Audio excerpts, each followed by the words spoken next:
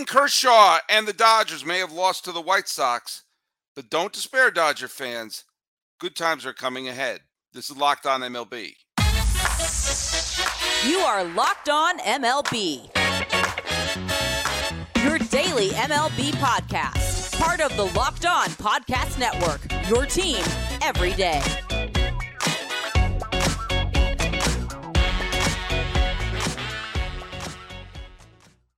Hello, baseball fans. Welcome to Locked On MLB, part of the Locked On Podcast Network, where it's your team every day. This is the daily podcast. We talk about all of Major League Baseball. I am your host, Paul Francis Sullivan. If you don't believe me, there's my lower third. You can call me Sully. I am an Emmy-nominated television producer who has been a baseball podcaster for the last decade or so, and it's my fifth season here at the Locked On Podcast Network. You can follow us at Locked On MLB Pods on Twitter and on Instagram. And I am your pal Sully. I'm at Sully Baseball on Twitter, Sully Baseball Podcast on Instagram. A championship team is about each player being a perfect fit. Same with your vehicle. So for parts that fit, head to eBay Motors and look for the green check. Stay in the game with eBay Guaranteed Fit. ebaymotors.com. Let's ride. eBay Guaranteed Fit. Only available to U.S. customers. Eligible items only. Exclusions apply. Hey, big show going on today. We're going to talk a lot about the Dodgers and the NL West. We have Jeff Snider from Locked On Dodgers going to be a guest on the show later on. I want to just tell you there was an answer to the trivia question that I realized there may be a caveat there. Craig Brindle answered the question, which was, who was the last player to be the last pitcher to clinch a World Series who started the year in the minor leagues? Craig Brindle answered that it was Brad Lidge, who began the 2008 season in Clearwater, basically on an injury rehab assignment. And I realized technically he's right, but Brad Lidge was there for injury reasons, not because he was demoted to the minor leagues. The answer I was going for was Bobby Jenks. And Bobby Jenks started the 2005 season in the minor leagues for the Chicago White Sox and finished the season as a bullpen closer. But I guess you're technically right, so I'm going to let it be. Hey, crazy games going on in baseball. The Cardinals are now, once again, the worst team in the National League as they lost the game to San Francisco, where Mike Yastrzemski hit a two-run home run with 2 outs in the ninth inning to tie the game. Giants rallied late, and the Cardinals are just in an absolute nosedive, and the Royals are worse. In fact, the Royals are now the worst team in baseball in terms of percentage points. The A's winning streak came to a close as they lost to Tampa Bay. Maybe order is being restored to the universe, and it looks like they're going to get the funding for their stadium in Las Vegas. Sad, sad times there. But the A's are now percentage points ahead of Kansas City, who have dropped their last 9 games and have almost single-handedly brought the Reds back into a playoff picture. Okay. And the Cardinals, and they lost. You remember in the early to mid-2010s, 2011, the Cardinals are in the World Series. 2013, the Cardinals are in the World Series. And then you had 2014, the Royals were in the World Series. 2015, the Royals were in the World Series. It was a great time to be a Missouri baseball fan. Well, now it stinks. The Royals and the Cardinals are the worst teams in their respective divisions. And I don't know what's going to happen with St. Louis. We're going to have a St. Louis themed show coming up later this week. JD's going to be a guest on the show. But wow, bad times going on in the state of Missouri. Let's just do a quick Who Owned Baseball. Jose Barrios took a no-hitter deep into the game. He allowed 3 hits in 7 2/3 innings as the Blue Jays topped the very good Baltimore Orioles 3-1. Jake Berger homered twice to help the White Sox top the Dodgers 8-4. Michael Harris II went 4 for 4 in the first game of a doubleheader sweep by Atlanta over Detroit. Ranger Suarez, am I pronouncing his first name right? Didn't allow a run for 7 innings, setting up the Phillies' 4-3 victory over Arizona. Lots of old-timers get half wobs. Garrett Cole's not an old-timer. He pitched very well, actually. He struck out 8 in 6 innings, and the Yankees played well, but Nimmo walked it off in extra innings, 4-3. And then comes the three old timers. Miguel Cabrera, remember him? He got 3 hits in the Tigers' first game of their doubleheader sweep by Atlanta. Carlos Santana homered and singled in the Pirates' 10-6 loss to the Cubbies. And there is Clayton Kershaw, one of the great Dodgers of all time, arguably the greatest Los Angeles Dodger of all time. He pitched well. He let up 2 runs in 6 innings, but the Dodgers were doubled up by the White Sox 8-4. The Dodgers are still a very good team this year, even though they are in second place. When we come back from this break, Jeff Snider of Locked On Dodgers is joining the show, as I mentioned before, and we'll talk a little bit about their rotation issues, the addition of some young farmhands, and the types of moves they may have to do looking forward, and talk about their great competition, which happens to be the Arizona Diamondbacks. Hey, as promised, that's Jeff Snider of Locked On Dodgers. How you doing, buddy? I'm good, Paul. Wait, can I call you Sully? You can call me whatever you want. Hey, I got to tell you something. Do. I can only see you from the waist up, but you look really comfortable. I bet from the waist down, you're feeling very comfortable right now. Oh, but especially when I'm wearing bird dogs. And the best part is I can feel comfortable and look nice because bird dogs are made to feel like you're wearing gym shorts, but look like you got all dressed up and actually put some thought into what you're wearing. They are, not quite fancy, but they look great. And everybody who wears bird dogs, I'll give you an example. My son, my daughter graduated from high school a week or two ago. And we told my son, 16 years old, that he needed to kind of dress up to go to the graduation. And he put on a polo shirt and his bird dog shorts. And let me tell you, he looked awesome. It looked like he was dressed up. And yet he was comfortable the whole time because they feel like gym shorts. They're stretchy everywhere you want to be. They're slim fitting. And they look really, really nice. So if you haven't tried bird dogs yet, I'm telling you, you got to try it. And if you go to birddogs.com/LockedOnMLB and you enter promo code LockedOnMLB, you will get a free Yeti style tumbler with your order. That's birddogs.com/LockedOnMLB for a free Yeti style tumbler. You won't want to take your bird dogs off. We promise you. Well, we are now bird dogging it with Jeff Snider of Locked On Dodgers. Going into this year, we knew that the Dodgers were going to have heavy competition from within their division. We knew that while I think everyone in the world thought the Dodgers were going to be a quality team, this was not going to be a clear run to the division, and everyone knew it was going to be a dogfight back and forth. Nobody thought it was going to be with the Diamondbacks, not even Millard Thomas of Locked On Diamondbacks, who I thought the Diamondbacks were going to be better, and I thought they were going to be a fringe wildcard contender because they have good pitching. But I didn't expect them, as we're recording this on the 14th of June, to be having the best record in the National League right now. Yeah, when we did our NL West preview, you and Millard and I all agreed that the D-backs were going to have a good season, and they were going to finish third in the division. And the pushback we got was from Ben from Locked On Giants about whether the Giants or the D-backs would finish third. And, there was part of me that wanted to pick the D-backs to finish second, but that was mostly to annoy Javi. Right. But I did expect the D-backs to be good. Yeah. Like you said, nobody expected them to be this good. And I'm still interested to see how they can hold up because they're a young team and it's a long season. And so, I wouldn't say it's easy to do what they've done, but it's easier to do what they've done so far than to do it for a full 162. What I will say in response to that, and while I agree with you, I thought this was going to be a fringe wildcard contender team. I thought they were going to be a mid-80 win team. I liked their pitching going into the season.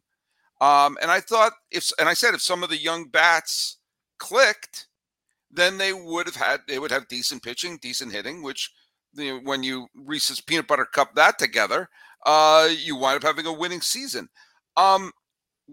You and I said the exact same thing about it being a long season. Let's see how it pans out about the 2021 San Francisco Giants.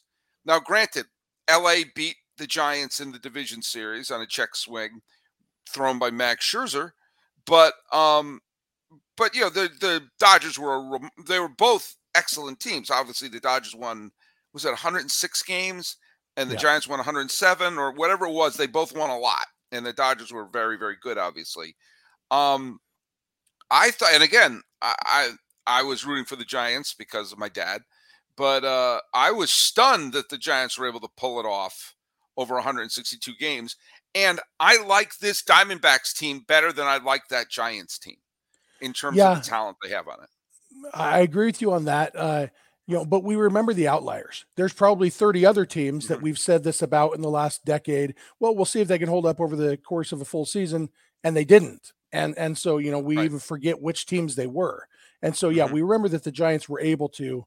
And I'm not even saying the D-backs won't. I'm saying there's so much, like, they haven't really dealt with any huge injury issues so far this year. Hmm. Everybody's been pretty much healthy. No team's entirely healthy, but then pretty healthy.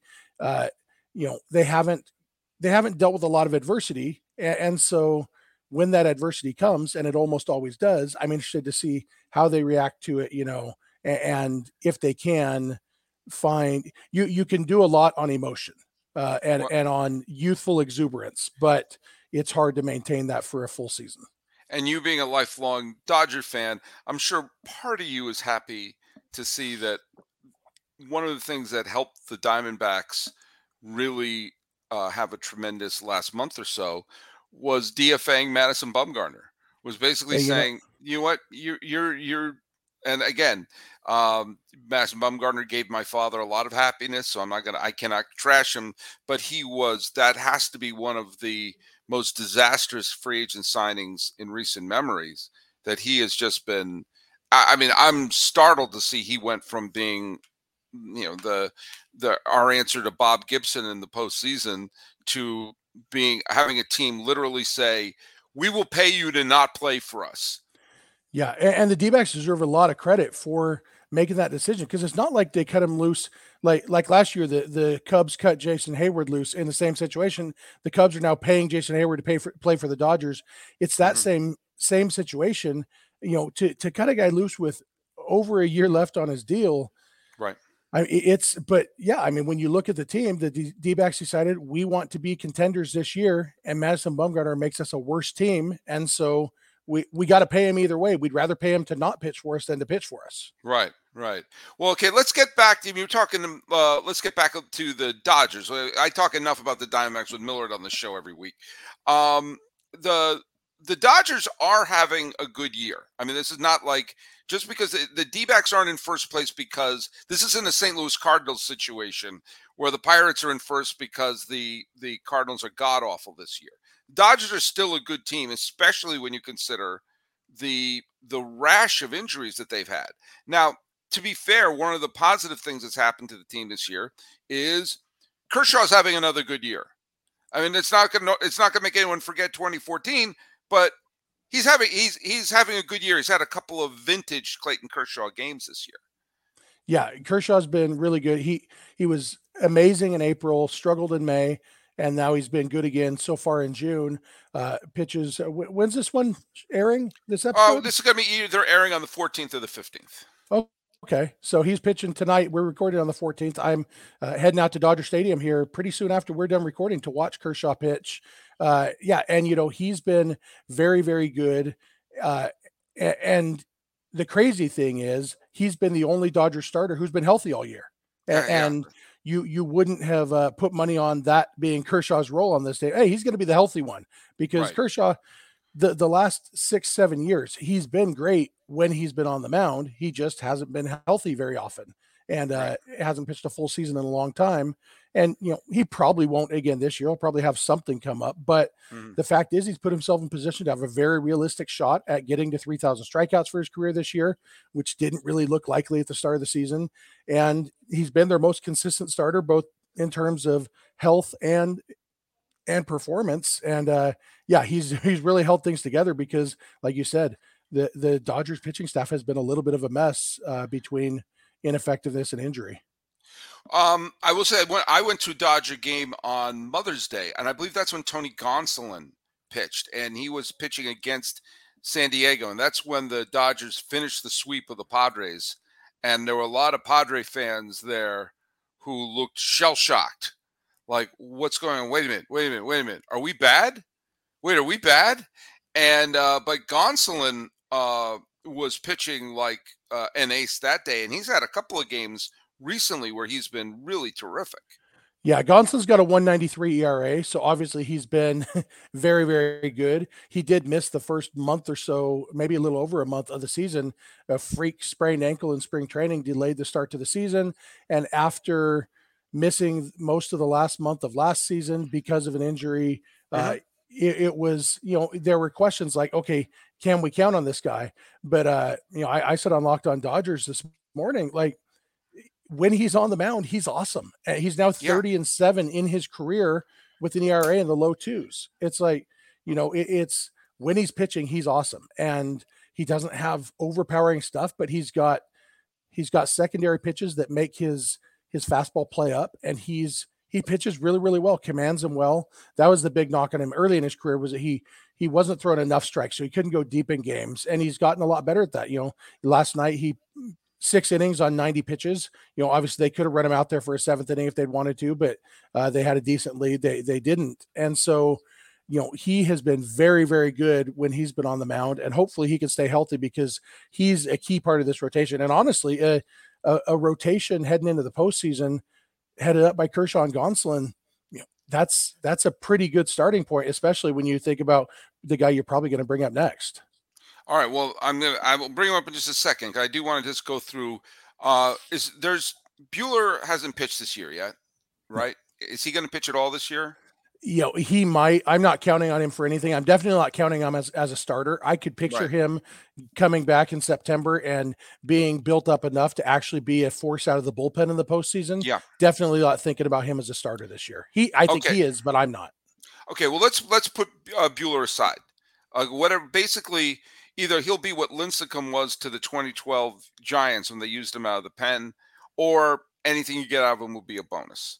Um, And by the way, when Bumgarner won the 2016 wild card game, throwing a complete game shutout against the New York Mets, he was matched 0 for 0 by Noah Syndergaard, who I wonder if the the Dodgers should send on a similar fate that the Diamondbacks did with Madison Bumgarner.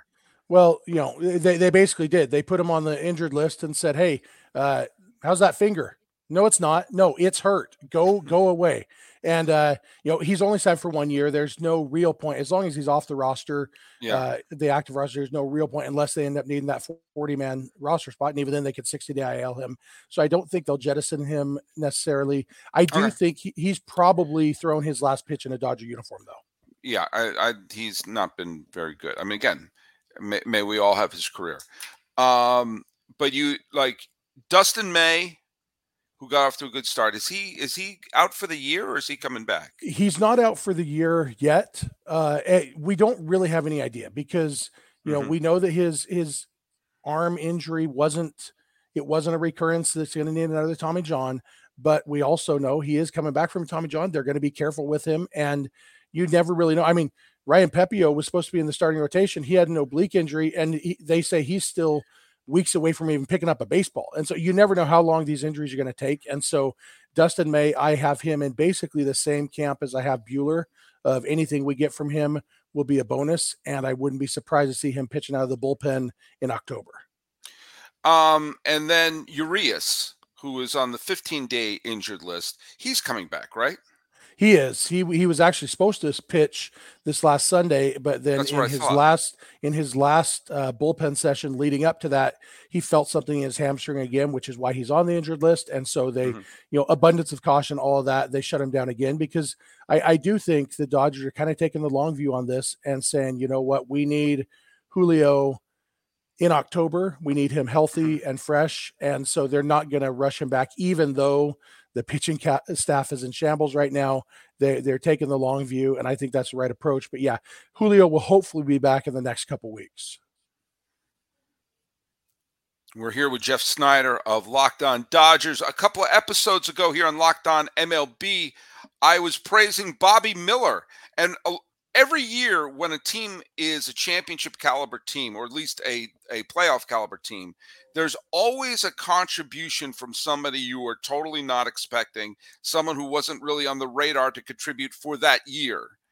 And so far, Bobby Miller has been the player, at least for me. I know I don't follow the team as closely as you do, but when you look at Syndergaard, Urias, Walker Bueller, Dustin May, all on the injured list at the same time, in comes Bobby Miller, who in his first 4 starts has pitched about as well as you could ask anybody to pitch, and has fit right in. He's only let up 2 runs in his first 4 starts combined, and is striking out, has a strikeout per inning only, and has a great strikeout to walk ratio, great ERA. They've been winning his games, and he has been exactly literally what the doctor has ordered with this Dodger team. Yeah, absolutely. And, I do think we Dodger fans were expecting him this year and expecting him to be really good. We were a little bit surprised that he never got a call up last year, because he's been a top prospect. He throws 100 miles an hour. They drafted him in 2020 during COVID, and they sent him straight to the alternate site. And so he got immediate interactions with big leaguers and top minor leaguers at the alternate site, and then pitched well in 2021, pitched well last year. And so we definitely knew Bobby Miller was coming at some point this year. And we knew it was going to come down to, okay, when are they going to need him because of injuries? Because they had a full staff coming into the season, but we knew, okay, guys get hurt, guys are ineffective.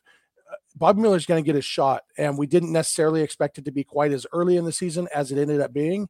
And we hoped he would be as good as he's been, but obviously none of us would have, with a straight face, predicted 2 runs in his first 4 starts and going 6 innings in 3 of the 4 starts, and just, he's been dominant. But he's got 4 pitches. One of them was a 100-mile-an-hour fastball, and Baseball Prospectus said last offseason that his 100-mile-an-hour fastball might be his 4th best pitch. And I think they were probably wrong about that. But I do think he's got some secondary stuff that is really, really good. And so he's got 3 elite pitches and 1 solid pitch. And it's almost hard to not be successful when you have the stuff that Bobby Miller has. Here's one reason why, again, I have good feelings about LA if they get, when they get to October, if a couple things are in their favor. You got Kershaw and Gonsolin. If you have Urias back and Bobby Miller's pitching reasonably well, 1, 2, 3, 4 in your starting rotation right there. If you have the Buellers and the Gratterols and the, who else? You got Victor Gonzalez, you got Evan Phillips, Caleb Ferguson. If you have a bunch of those, you don't need to make a big honking giant mega trade for the pitching depth that you need. Now, Lindsay of Locked On MLB Prospects and I were saying that the Dodgers might be, if Cleveland is indeed going to put Bieber on the trade block, LA has the pieces to pull off a deal like that and not totally destroy their farm system. If you add a Bieber to this rotation and everyone else moves a step down, suddenly this looks like absolutely the team to beat. Would you be in favor of the Dodgers trying to make the big splash move, or to make the find if there's another Shelby Miller out there and tinker it like as we're doing it in eBay Motors read? I am in favor of both. I do think the Dodgers are going to look at the big splash. I'm not sure that not Justin Bieber, what's his name? Shane Bieber is very different person. I'm not sure that he is the splash move. I'm not sold on Bieber right now. With looking at his underlying numbers and stuff, I'm a little bit concerned about him. But if Corbin Burns becomes available, if Shohei Ohtani becomes available, I expect, if there is a splash to be made, I expect the Dodgers to be in on being the team to make that splash, because they do have a loaded farm system. What you laughing about, Sully? I'm laughing about the idea of the Ohtani trade happening. That just to me is, oh man, that just would be just fold the Then just move the Angels to Vegas. Just have everyone just go to Vegas. That'd be the punishment, or have them go to Oakland. Just it'd be just a disaster. Angels and A's could share the stadium in Vegas. I'm taking a look at their lineup as a native New Englander and a lifelong Red Sox fan. I just shake my head and say, why can't the Red Sox find players like Mookie Betts and J.D. Martinez? It's hard. It would be really hard. You got to look. Yeah. Boy, J.D. Martinez, talk about a move that was relatively under the radar that has really paid dividends in the power department, certainly in the OPS department. He hit a home run when I went to a game. Both JD and Mookie Betts hit homers in the games that I went to this year, which was really, it's basically like you wanted to win the 2018 World Series, and now you're bringing the people who won it. It's absolutely surreal. But what do you think about their lineup, and what do you think they need to do moving forward to fill the patch up what needs to be done there? Offensively, they've been really, really good. And it's not a perfect lineup. James Outman had a great first month. He's been struggling lately. They have Miguel Rojas has been basically a black hole of offense at shortstop and playing good defense, but to the point where they do have Mookie Betts playing shortstop sometimes, Chris Taylor playing shortstop sometimes. When they acquired Miguel Rojas, they expected Gavin Lux to be the starting shortstop, and then he got hurt during spring training. And so that has definitely hurt them. But overall, they're right at the top of the league in runs scored. The offense has held things together while this pitching has really, really struggled. And so it's, I think they'll look for ways to improve, but there's not any super obvious ways. Because even you mentioned JD Martinez has been great, even better than they could have hoped for. Jason Hayward has been very, very good. David Peralta the last month and a half has been awesome. Yeah. And, so they have guys who are hitting. I think for the Dodgers a lot offensively as the season goes on, it's going to be more about making those hard decisions about, okay, how long a leash do we give James Outman? And I think as long as they're scoring 5, 6, 7, 8 runs a game, they're going to keep giving Outman leash because Outman has a ton of talent. And so if he can recapture what he had in April, they're a better team. And so I think they're going to give him as many opportunities as they can. Rojas even has shown signs. He's hit the ball hard at times. He's not striking out much. So he's got a BABIP. I don't know exactly what it is right now, but I think it's, well under 200. And that's probably not sustainable. He's probably just by his luck evening out, he's going to hit better. He's not going to be a great hitter, but he's going to hit better. And so, it's going to be interesting because last year they had the luxury of, we are running away with the division. We don't really need to, we can give guys as much time as they need to figure things out. And this year they are going to be pushed in the division. And so as long as the top four, you got Mookie Betts and Freddie Freeman and Will Smith and JD Martinez, all four of them have OPSs of around 900 or better. Yeah. As long as they keep hitting, the offense is going to be fine, and they can let other guys try to figure it out. But that's not necessarily a guarantee. Those guys are going to slump too. Well, and the other thing is that it allows you to have someone like a Max Muncy who is hitting a ton of home runs. He's not having a good year across the board offensively, but some of the players are having such a great year that you could almost afford to have Max be that low, lower in the lineup, and if he gets a hold of one, great. If not, we got Mookie and Freddie are coming up. Freddie Freeman. We all knew Freddie Freeman was a wonderful player when he was with Atlanta. Obviously, we know that. But holy Toledo, this has been 2 years into this signing. This has been paying dividends. Right now, as of this recording, he leads the league in total bases, has an OPS that's approaching 1,000, and he is doing everything offensively that you could ask from him at this point. Yeah, Freddie's ridiculous. Yeah, and like you said, and maybe Braves fans knew all along. Maybe this is who Freddie's always been. But I feel like he's taken a step forward since coming to the Dodgers and being like, okay, I was a great hitter. Now I'm just kind of the best hitter. And it's, finishing second in the MVP voting in his first year back, or fourth in the MVP voting, second best hitter in the league last year. Machado and Arenado stuck ahead of him in the MVP voting because they provide more defensive value. But as far as hitting goes, Freddie there's not many guys you would, yeah, you would not many guys you'd rather have at the plate when you need something good to happen than Freddie Freeman. Right now, I mean, if I had to pick an MVP right now, and for what I understand, these two didn't necessarily like each other, it would be either Acuna or Freddie Freeman. But, he comes in, I don't know, maybe for him, he arrived, he has a World Series ring on his finger. If he ever goes to the Hall of Fame, he knows he's going to have his number retired in Atlanta. He's back home in California, has so much money, his great-great-grandchildren can go to law school. Maybe part of him is sort of, hey, maybe I'll just be a multimillionaire in LA. Yeah, it's whatever it is. He seems happy, and that wasn't necessarily the case the first month or so that he was with the Dodgers. Obviously, he was happy where he was, but there was still some of that lingering sadness about leaving yeah. Atlanta. I think he's moved past that, and he is just, he and Mookie Betts have become best friends. It's kind of funny. Last year they became best friends, and then the Dodgers went out and got both of their actual best friends. They brought in Jason Hayward and JD Martinez. It's like, hey guys, let's increase the circle of best friendage. And Yeah. that is a pretty darn productive circle of best friendage. And let me just say one last thing: with all the injuries they've had, and the ups and downs of some of the people who've been inconsistent in the lineup, and the decimation of some of their aces, they're still on pace to win like 91, 92 games as of now. This is still a team that's very good, even with all that strife. Yeah, that's with them playing really, really poorly the last week and a half. They're still on pace for 90-something wins.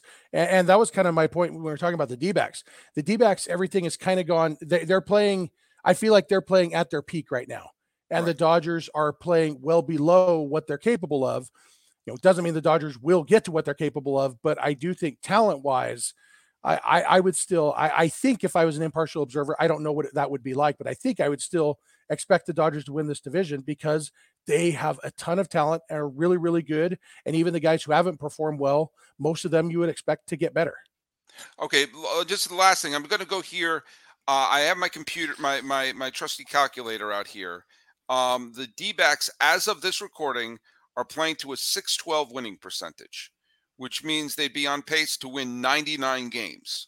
Okay? If they finish the season with 87 wins, a winning season, and being one of the wild card teams, every single Diamondback fan in the world would have taken that. In other words, if they continue to play and fall 12 games off the pace that they're currently playing, it would still shatter everyone's expectations. So, yeah, you're right. I mean, things tend to even out the way we're expecting to. The 2021 Giants, of course, being an outlier, because that team was weird because every ball dumped in. They were not a 107-win team, and the next year they went even 81-81. I said they're better than 500, but they're not a 107-win. They're probably like an 88-win team that all the balls just happen to drop and fall in 2021, and they were caught in 2022. Almost the same level quality team. Yeah, but the wins that the D-backs have already won, they count, and they've banked those.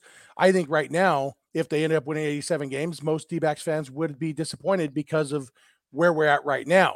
I think if you could tell them from 6 months ago they were going to win 87 games and make the postseason, they'd be thrilled. But I think their expectations have been raised, and I do think 87 is unlikely. I think the D-backs are going to win 90-something games this year just because of where they're starting from. They have this head start now. And so even if they played 500 right now, what are they? They're 15 games over 500 right now. So if they played 500 the rest of the season, that's 80, 88, 89 wins, and so chances are they're going to win 90-something games. And if they win 99, they probably win the division because the Dodgers are probably going to be 95, 96 wins, somewhere in that ballpark. And so, yeah, the D-backs have a chance, but I do think, it's probably Dodgers win the division with 96 wins and the D-backs or the Dodgers win with 96 wins and the D-backs finish in second with like 93 wins or something like that. All right. Now before we end today, we got to do a trivia question. Now you don't answer, Jeff. This is or you can answer it off the air, but, first person to send me the correct answer at Sully Baseball on Twitter or in the comments below here on YouTube or on Instagram or wherever you'll get a shout out in the next show. And that's to do with Hall of Famer Jim Thome.